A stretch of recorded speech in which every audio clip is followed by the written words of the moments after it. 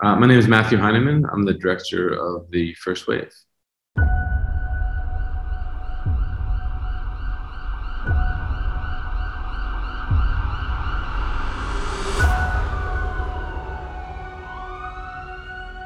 I have to keep it together. I have kids who can't see me fall apart. He has to come home. He has no choice.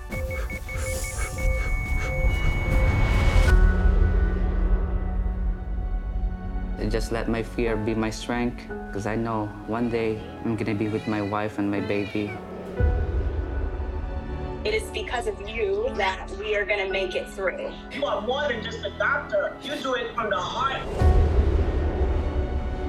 Every time you see the COVID patient, you can't help but say, damn, this can easily be my mom. Each one is getting harder and harder. It's tough to see people constantly have to suffer.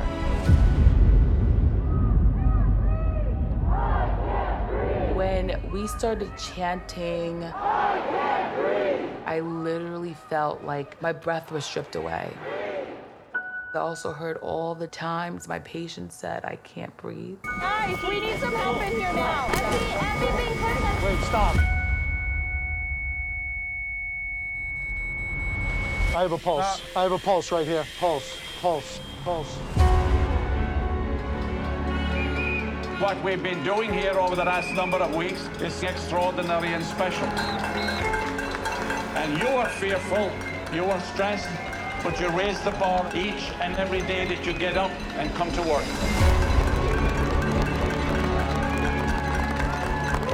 We weren't made for this, but I think this made us. I'm tired of seeing people like you in the hospital. Your family cares about you. You got people who care about you. That is a trailer from the National Geographic documentary, The First Wave, and this is Factual America. We're brought to you by Alamo Pictures, an Austin and London-based production company making documentaries about America for international audiences. I'm your host, Matthew Sherwood. Each week I watch a hit documentary and then talk with the filmmakers and their subjects. This week it is my honor to welcome Academy Award-nominated and Emmy-winning filmmaker Matthew Heineman, director and producer of the Nat Geo documentary, The First Wave. The film captures the harrowing first 4 months of the COVID-19 pandemic as it played out in one of New York City's hardest-hit hospital systems. Matthew and his team embedded with the doctors, nurses, and patients on the front lines, battling the biggest crisis to hit the world in our lifetimes. Their incredible film testifies to the strength of the human spirit. But come and find out for yourself as we talk with Matthew Heineman. Matthew, welcome to Factual America. How are things with you? Good. Good. Thanks for having me. Yeah, no, it's a pleasure. The film is The First Wave, a National Geographic doc released theatrically by Neon and now available on Disney+. So congratulations. What an incredible film, but I imagine I'm not the first person to tell you this. Well, I appreciate it. Thank you. Yeah, it's but for those of our listeners and viewers who haven't had a chance to see this powerful film yet, maybe give us a little synopsis of what is the First Wave all about. It is an examination of the first 4 months of COVID, seen through the prism of a brave group of doctors, nurses, and patients here in New York at a hospital in Queens. Okay. And I think now usually on this show, the first part of the podcast is often spent talking about well, we will be talking about the film, obviously, but about characters, and sometimes sometimes they're biopics, or sometimes they're people that aren't well known, but I think this will be the first time. I can't imagine there's been a subject where I can't imagine we have anyone in our audience who hasn't been obviously affected or impacted by the pandemic and COVID, and we will be talking about the incredible people that you bring to our attention in this film. But in a little bit. But I just wanted to ask you. I mean, it's quite incredible how this project come about. I mean, obviously you reacted very quickly. Because you're there almost from the beginning. there in the hospitals in that particular hospital system in New York? Yeah, I mean, I think I sort of woke up in early March and, saw this tsunami that was about to sweep across us, and just felt this enormous obligation to take this issue that was so relegated to stats and headlines and frankly, misinformation, and try to humanize it, to try to put a human face to it. I reached out to hospitals all across the country to get access, and had a very hard time. Basically got rejected everywhere, and then finally got access to a hospital here in New York and in Queens. I think another factor here was I was just really disgusted about how politicized and polarized this issue was becoming, even in those early days. And I think a huge part of that is that we, as an American public, were so shielded from the realities of what was happening. There's a reason that journalism exists. There's a reason why journalists go to war zones. And this issue is obviously talked about in wartime terms. Front lines, doctors on the front lines, nurses on the front lines. And so, when you look back at Vietnam, when you look at Afghanistan, Iraq, these images that came from there inform public discourse, inform public opinion. And without that, in the case of COVID, we were so misinformed, and I think that's a big reason why it became so politicized, and why misinformation was allowed to fester. And so that's another big reason why I and we felt this huge obligation and importance of telling the story in the way that we told it. Yeah, I mean it's quite incredible, because as you say, it was just a wave of misinformation, but we just had waves of no one knew what to believe, I think, in those early days in many cases. And this is a UK-based podcast, but I was in the States, actually. Flew in on early March and flew out in sort of late March, was probably on one of the last flights out. But you're right, you remind me, the things I forget. I mean, I was even with my parents for part of that, given the various sources they listen to or watch and things like that. You just... it was all over the place. So quite prescient you were seeing this, but also to know that there was something that needed to be, to get through the haze, I guess, of this misinformation is quite incredible. I mean, you said you called around and finally, but I mean that. No hospitals. I mean, a lot of documentarians were trying to gain access, and you're one of the few that managed this. Why did that particular healthcare system say yes to you? Because everyone else was saying no. I think a variety of reasons. I made a film about a decade ago about our healthcare system called Escape Fire: The Fight to Rescue American Healthcare. Yeah. One of the main subjects in that film was Dr. Don Berwick, the former head of Medicare and Medicaid under Obama. And I reached out to him as I was sort of grasping at straws and trying to get access. And, he reached out to the head of Northwell, the largest healthcare system in New York, where we ended up getting access, and, vouched for me, said that I was a decent human being. And it was really that introduction that helped open the door. But, trust and access is earned, not given. Right. And obviously we had to then have many deep, intimate conversations with their leadership to make them comfortable with this process. Because heretofore, at that point, other hospital systems mainly said no, but some said yes. But you can talk to doctors on Zoom after the day of work, which is not how I make films and how I wanted to make this film. Yeah. And so I had to walk Northwell and their leadership through my process, and I owe so much to them for having the courage to let us in the way they let us in. No, I completely agree. And but what did you? I mean, it sounds like an obvious question, but what did you find as you started to film? Did you have any idea what it was going to be like? I mean, you obviously had this previous healthcare doc you did, but and you document things that even to this day most of us are unaware of in terms of what people went through either the frontline workers or the patients and families themselves. Sorry. So what was? What did you have any idea? What you found when you started? Did you have any idea that this is what you were going to find when you started filming? The extent. I mean, everyone was in the dark in terms of what COVID was and how it was affecting us. No, I mean, we had absolutely no clue where this was all going to go. I think we naively thought that this would last 1 or 2 weeks and then it would be all over. And so we were filming, 16, 18 hours a day in those early stages, and obviously it continued for weeks and then months, and right. And we're still living with it today. But again, we had no idea where this story was going to go, and that's one of the things I love about making docs is it's not scripting things and not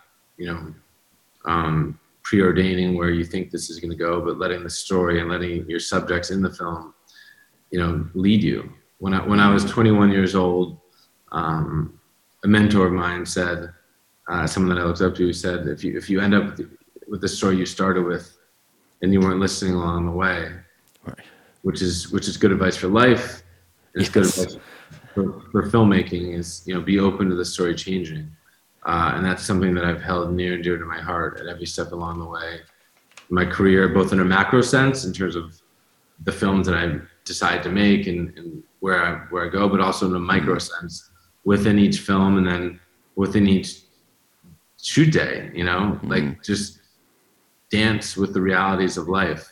And film, every single film has sort of played out in that way, where I end up with a much different film in the end than I thought I was going to make in the beginning.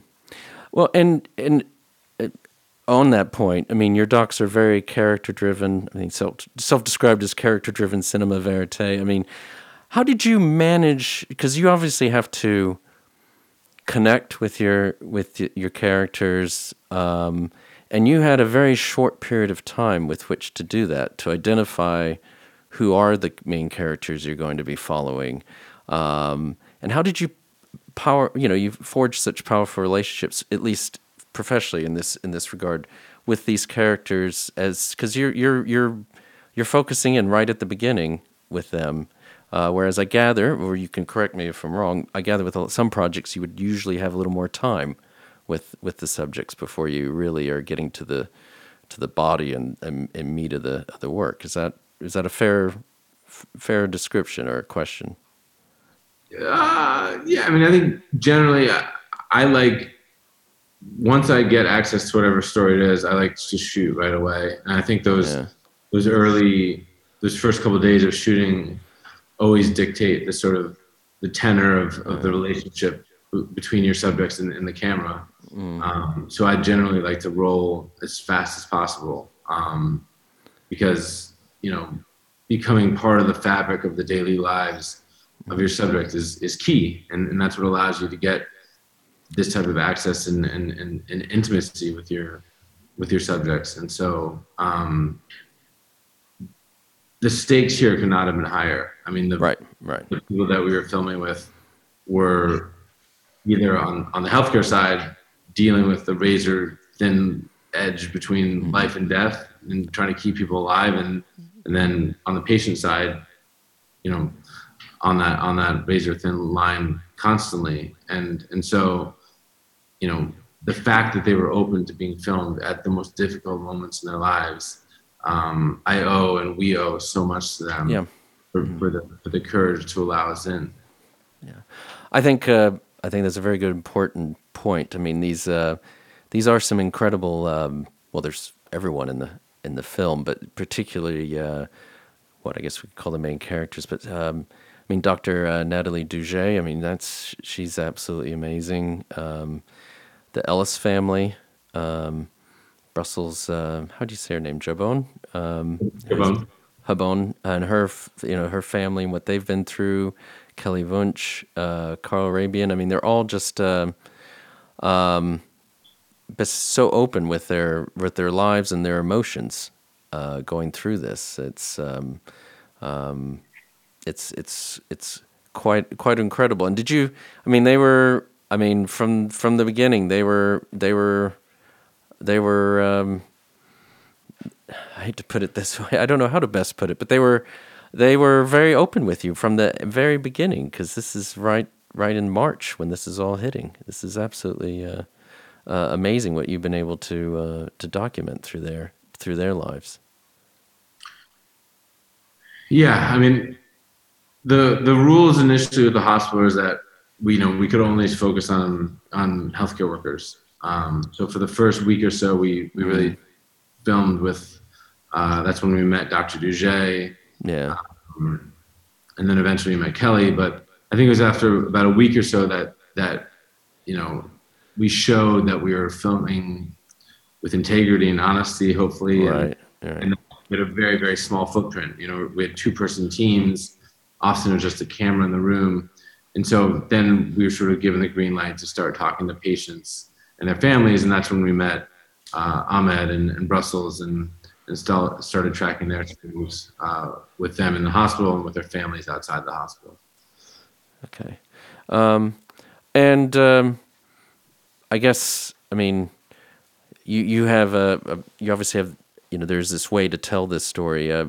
Was there ever, did you ever feel like you were going to have to tell this in a different way than you told it? I mean, imagine this is just all very heady. You were in the middle of all this, so it's very heady stuff in terms of trying to know, like you said, you don't know the ending, but not even knowing the middle or barely knowing the beginning. Yeah, we knew nothing. We had no idea where this was all going. Yeah.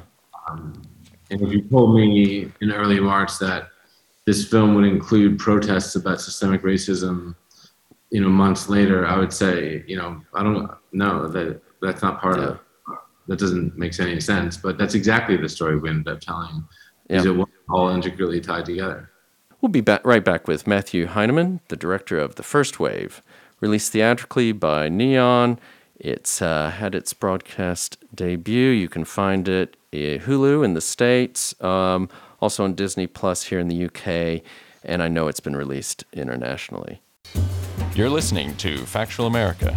Subscribe to our mailing list or follow us on Facebook, Instagram, or Twitter at Alamo Pictures to keep up to date with new releases or upcoming shows. Check out the show notes to learn more about the program, our guests, and the team behind the production. Now back to Factual America. Alrighty, I'm back. I'm Dr. Duget, okay? So I'm going to be in charge of your care while you're here. Last week, there were like maybe 1, 2, 3 patients that we kind of heard about, like whispered about. They're telling me you're not needing as much oxygen as you did before. Is this a COVID patient? Is this not a COVID patient? The infection kind of went into his bone. Okay. And now I have a list where pretty much all of the patients have COVID-19. It's such a crazy, scary feeling. Sorry, I gotta see those labs real quick. Hold on. Guys, we're gonna pause for a pulse check. And the epi is in? Let me know. Pulse compression. Epi too? Pulse check. Wait, stop. I have a pulse. I have a pulse right here. Pulse, pulse, pulse, pulse. This is the problem. It's new. That is the worst thing in medicine. We are taught pattern recognition. And as of right now, there's no clear pattern. Welcome back to Factual America. I'm here with award-winning director Matthew Heineman. His film is The First Wave. It's been released theatrically. It's also had its broadcast debut internationally. As we were talking before the break, Matthew, this, like all great docs, it's got many storylines, and it's certainly not just about COVID-19. And going in, you certainly did not expect to know that you were going to be capturing Black Lives Matter protests and all these sort of forces that, well, I shouldn't say unleashed by the pandemic, but the pandemic sort of accelerates trends and movements and things like that. But you had no inkling this was about to happen. And you're following Dr. Duget, obviously, and is that something that she felt very strongly, and you're capturing a lot of things related to it in your filming, even in the hospitals. That was just a natural pivot on your part, wasn't it? I mean, these things started happening, and you follow the story. Yeah, I mean, you didn't need to be a researcher, an epidemiologist, or a scientist to see what was happening. You just needed to walk through the hallways of an ICU in the hospital to see that this disease was disproportionately impacting people of color. Yeah. It was very vivid, it was very clear. And so it wasn't really a question of if we were going to include that in the film, it was a question of how, and it all just came out naturally. We followed various participants in the film. And then, when George Floyd was killed and we had this sort of reckoning over systemic racism in our country and frankly around the world, that was obviously intricately tied to this disproportionate impact. And again, we just followed where the story took us, and we followed Dr. Duget out into the streets. Yeah, and there's some incredible scenes there as well. I think...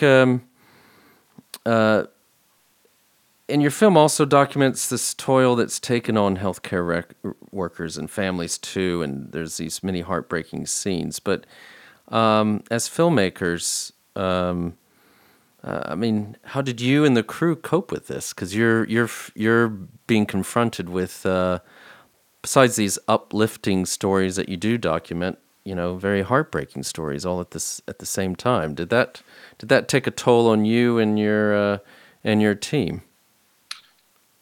Yeah, I mean, it was definitely the hardest film I've ever made. I've been in war zones around the world and I've told difficult stories. By far the hardest. When you're in a war zone, there's sort of spurts of terror and danger, but there's a lot of boredom too. And then when you come home, you can sort of separate your brain a bit from all that is happening. With the first wave and making the first wave, we're living the same thing that we're documenting. It was a very, very full-on experience for a long period of time. You could never turn off.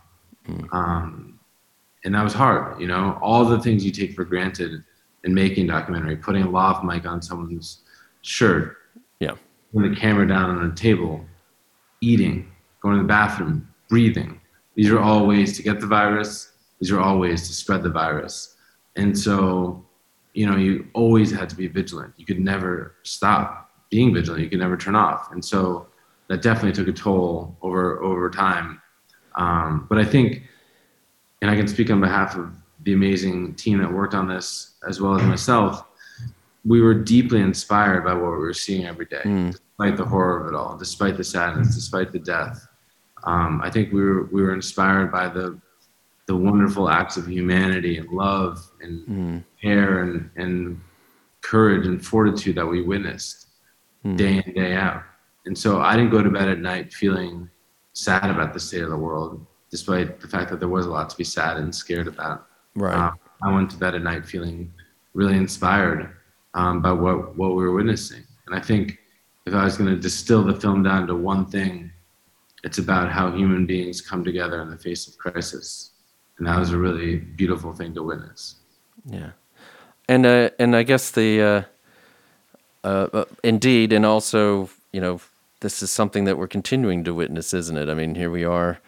We've now been through a few variants, even way back when some of the people in the film are talking about second and third waves likely to come, and they have indeed come and gone, and now we've got potentially another one.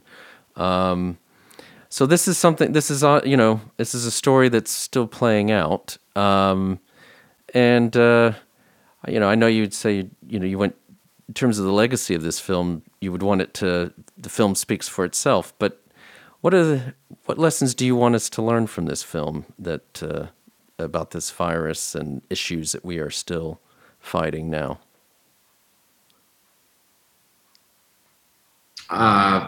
I guess on one basic level that this is real, despite that many people don't believe it's real. Again, it's just so sad to me how polarized this issue's become.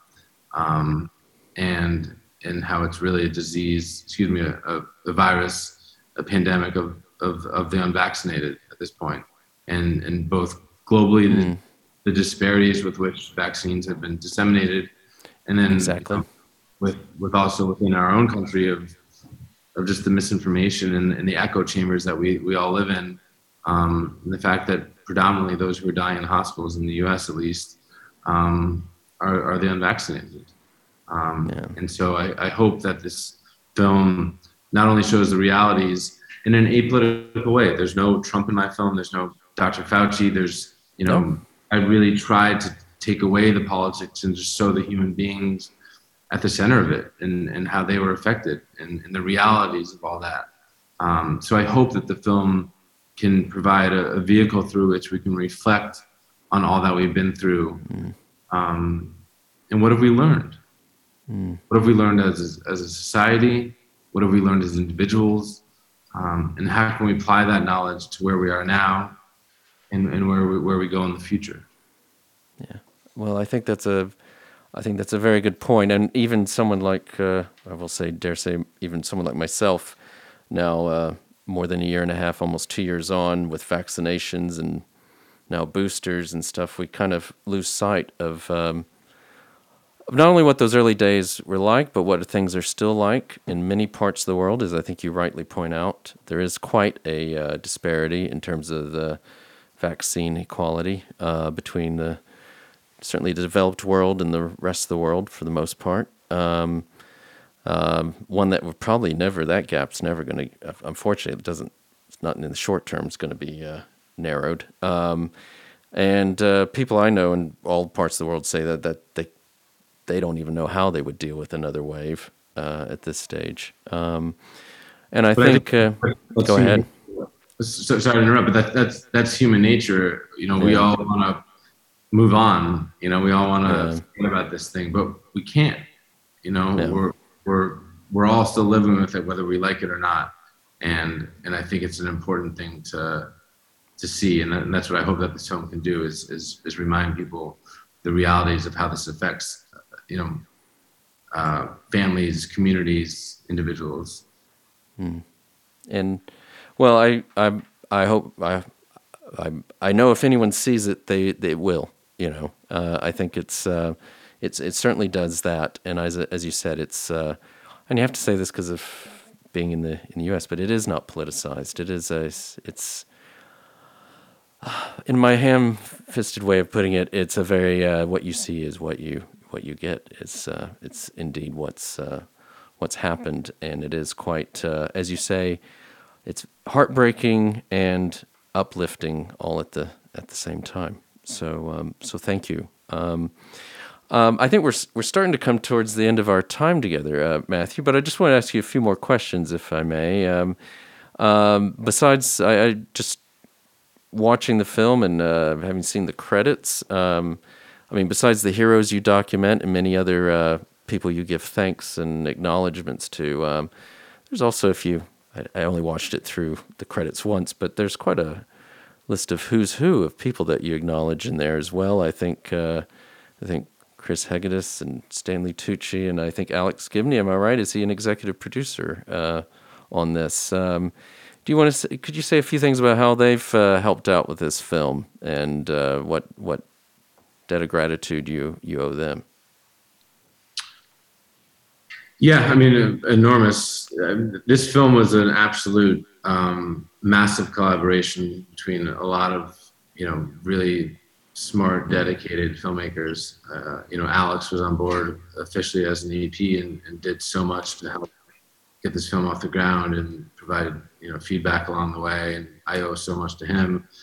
Chris is a dear friend and provided numerous rounds of notes and watched a bunch of different cuts.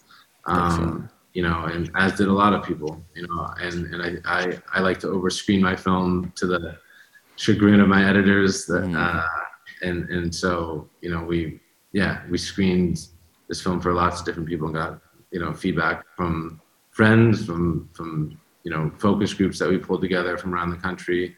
I really wanted to see how this film was impacting people emotionally and viscerally. Every single frame, every single moment, every single sound every single pixel was deliberated on, was argued about, was contemplated. I think we, not to sound self-important, but I think we knew that the access we had was unique. And we knew that this would be one of the documents, historical documents of this time.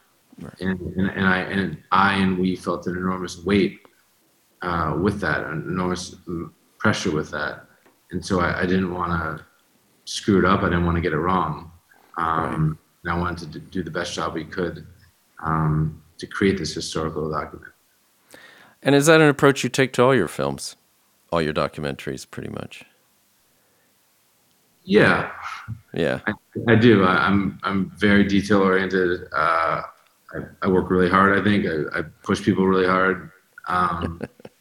But I feel really lucky to do what I do. I feel it's a huge privilege to be able to tell stories.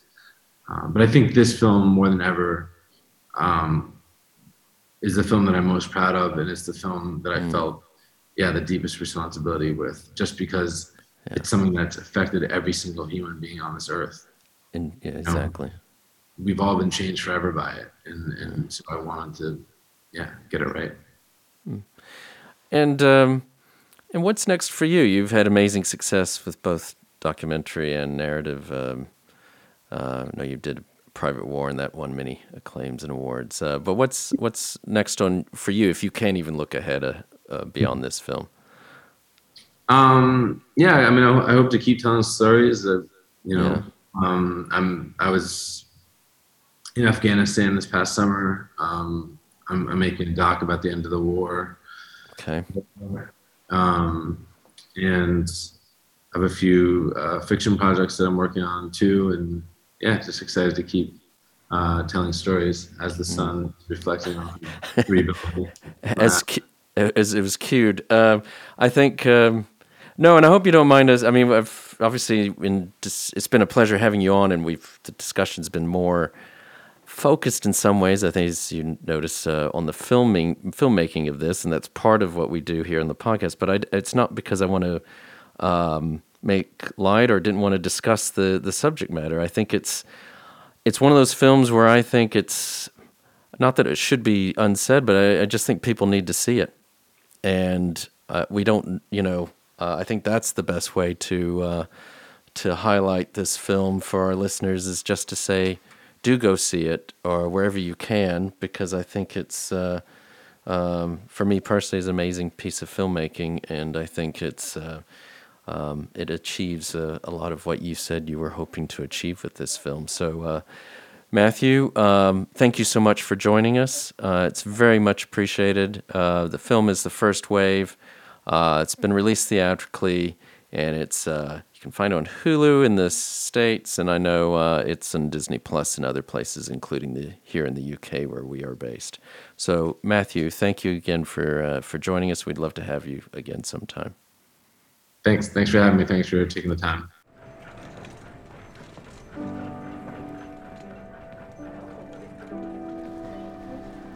You okay? I'm okay. Very nervous. You nervous? Yeah, I haven't seen him in a whole month. Oh my God.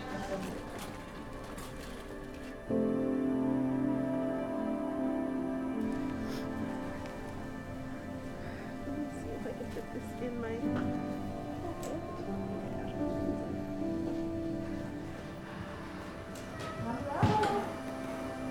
Ahmed. What do we have? Hi, baby.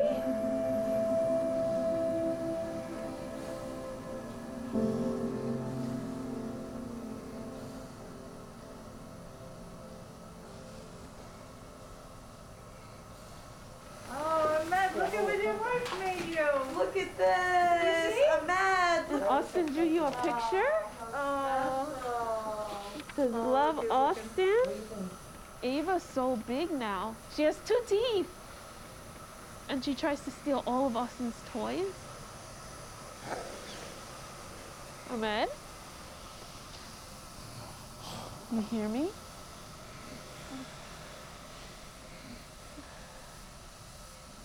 Can you squeeze my hand? Yeah. Oh gosh. I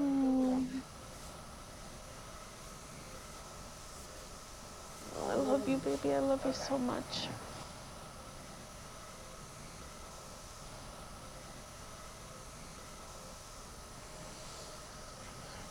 I have to go soon, okay? You're so close to being home, okay? You're so close. I'd also like to give a shout out to Sam and Joe at Intersound Audio in Eskrick, England. A big thanks to Nevena Paunovic, our podcast manager at Alamo Pictures, who ensures we continue getting such great guests onto the show. Finally, a big thanks to our listeners. As always, we love to hear from you, so please keep sending us feedback and episode ideas, whether it is on YouTube, social media, or directly by email.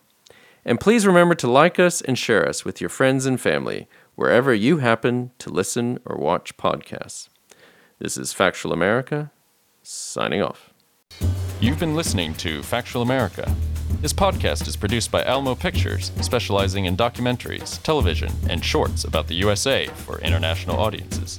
Head on down to the show notes for more information about today's episode, our guests, and the team behind the podcast. Subscribe to our mailing list or follow us on Facebook, Instagram, and Twitter at Alamo Pictures. Be the first to hear about new productions, festivals showing our films, and to connect with our team. Our homepage is alamopictures.co.uk.